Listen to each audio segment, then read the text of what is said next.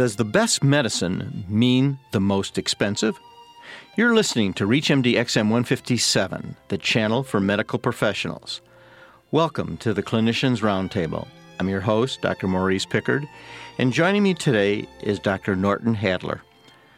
Dr. Hadler is Professor of Medicine and Microbiology, Immunology at the University of North Carolina at Chapel Hill, and an attending rheumatologist at the University of North Carolina Hospital, and has recently written the best-selling book, Worried Sick, A Prescription for Health in an Over-Treated America.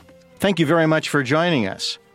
Thank you for the invitation, Maury. To begin with, what was the principal themes that motivated you to write this particular book? Well, I'm a medical educator and have been for decades and decades. I've been on the faculty at Carolina for 35 years, and teaching at the bedside is my passion and career focus. And unfortunately in our country, the dissonance between what we understand to be the best of medicine based on evidence and what is practiced in our country is growing. It's growing quite loud and quite far. And in the past 10 years, I've set about trying to understand what I might be able to do about that for the sake of my patients and my students. And the answer is very little until we teach America that we don't have the best medicine, and that we need to be able to ask every time a physician offers us an option, how do we know that this will really be advantageous to me? And so Worried Sick is the second of the books I'm writing on this topic, the intent to change the social construction of health in our country so that we might be able to get rational health care reform. Oh, I'm struck. When we hear we don't have the best medicine, the response I usually come up with, how could we when we have so many underserved, 40 million people with no health care, and probably with an economy that's turning downward, maybe 80 million will lose or at least be without health insurance during some of this coming year. And we think of this as the people who are disadvantaged. It sounds like you think that the people with insurance or at least have coverage are maybe the ones who aren't getting the best care. Both groups are dreadfully misserved.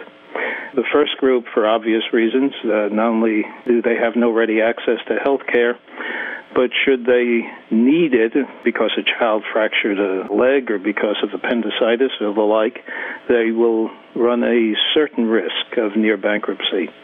So that's unconscionable. But equally unconscionable is the fact that we are pouring a tremendous percentage of the wealth of this nation into the care of those people who are insured with almost no evidence, and to the contrary, with good evidence that we are not advantaging them. So that compared to every other resource-advantaged country, our insured population is not advantaged by all that we do to them and for them. What were the events in your career that led you in this direction? I mean, when did you begin to feel, or what made this apparent to you, that this was indeed taking place? Well, if you're a bedside teacher who believes that the principles of teaching are to define the limits of certainty, which I do, it's a very Socratic approach, an approach I learned at the knee of some of the great American educators in the 60s and 70s and have honed myself, and lo and behold, the more I try to apply that level of razor to what is standard of care in the American medical scene, the more clear it was that we were no longer practicing evidence-based medicine. To the contrary, we were managing patients, and the primary motivation was a business model that had a monstrous appetite for money. You mentioned educators that you learned from. In your book, you talk about Karl Popper and Dan Federman, people who talked about evaluating certainties and being insightful. Do these teachers come into play in your training programs? Is that what you were referring to? Well, Popper was not a man I ever got to meet. I did read his earlier translations when I was at university. Dan Federman is one of my many role models. Dan is one of Harvard's premier educators. And I used to be amazed at how this man seemed to have an innate ability to explain clinical conundrums at the bedside. And then one day he took me aside and he said that almost every one of these seemingly extemporaneous moments was prepared in the way he reads, the way he thinks, and the way he learns.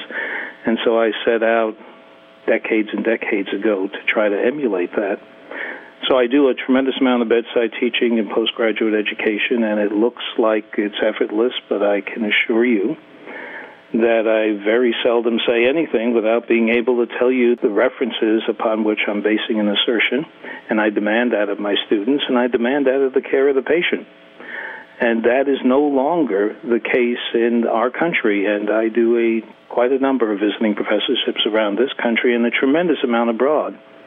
And it's very uncomfortable in our country right now because of the tremendous demand at words like throughput, talking about the ill as if they're units of care, and the tremendous financial pressures on the so-called providers, those of us who want to commit our lives to the care of a fellow human being. So this is a very difficult time for someone like me, and has been for a decade. Most of the focus of my belief system runs into a practice setting that I find anathema. And that's why I'm writing these books. As I mentioned, this is an instructional book for the general audience. It is the second book. It is not meant to be a simple read.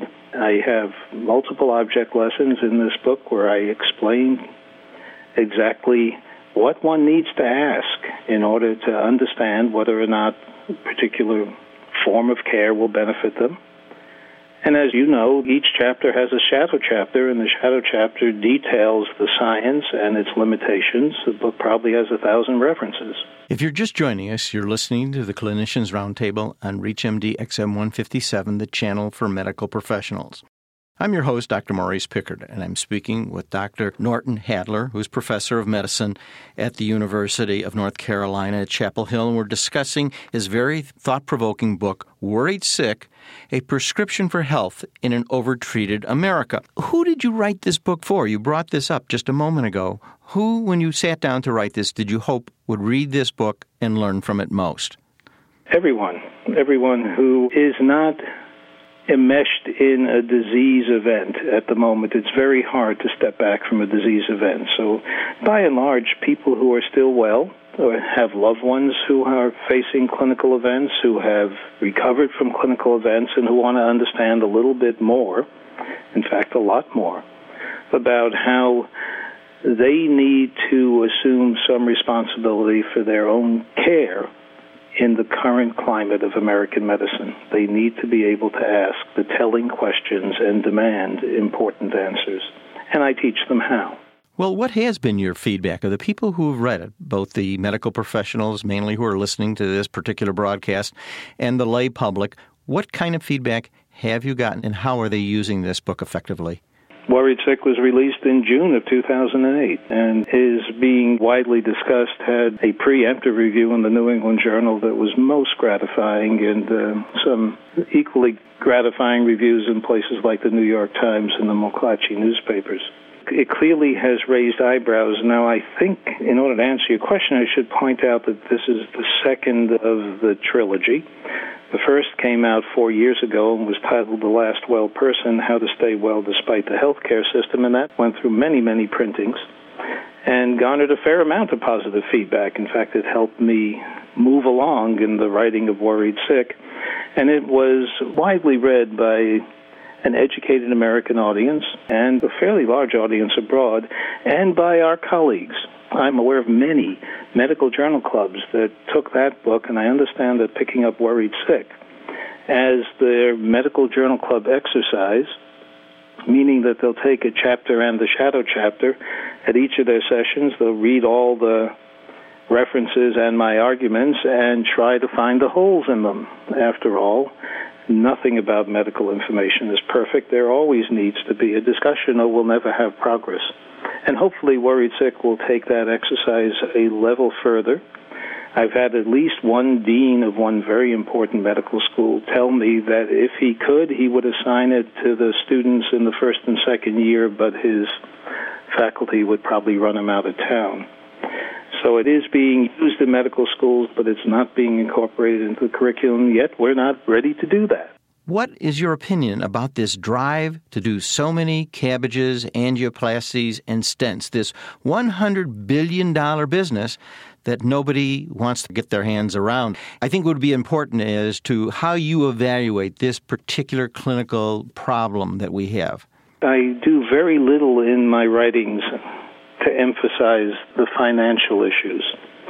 All of my writings are toward clinical decision-making and its ethical foundation.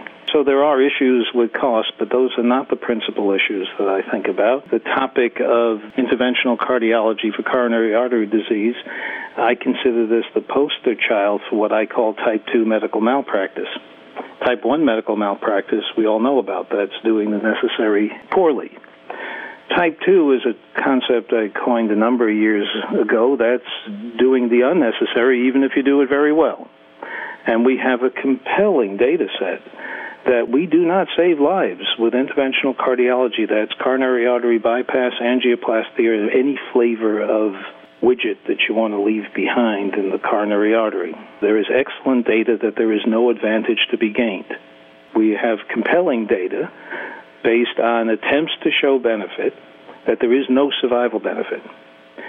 Now, how do you do this to people and not tell them, by the way, I'm going to do this to you, but I'm not going to do anything for survival? And the basis for calling interventional cardiology the poster child for type 2 medical malpractice is this large set of randomized controlled trials.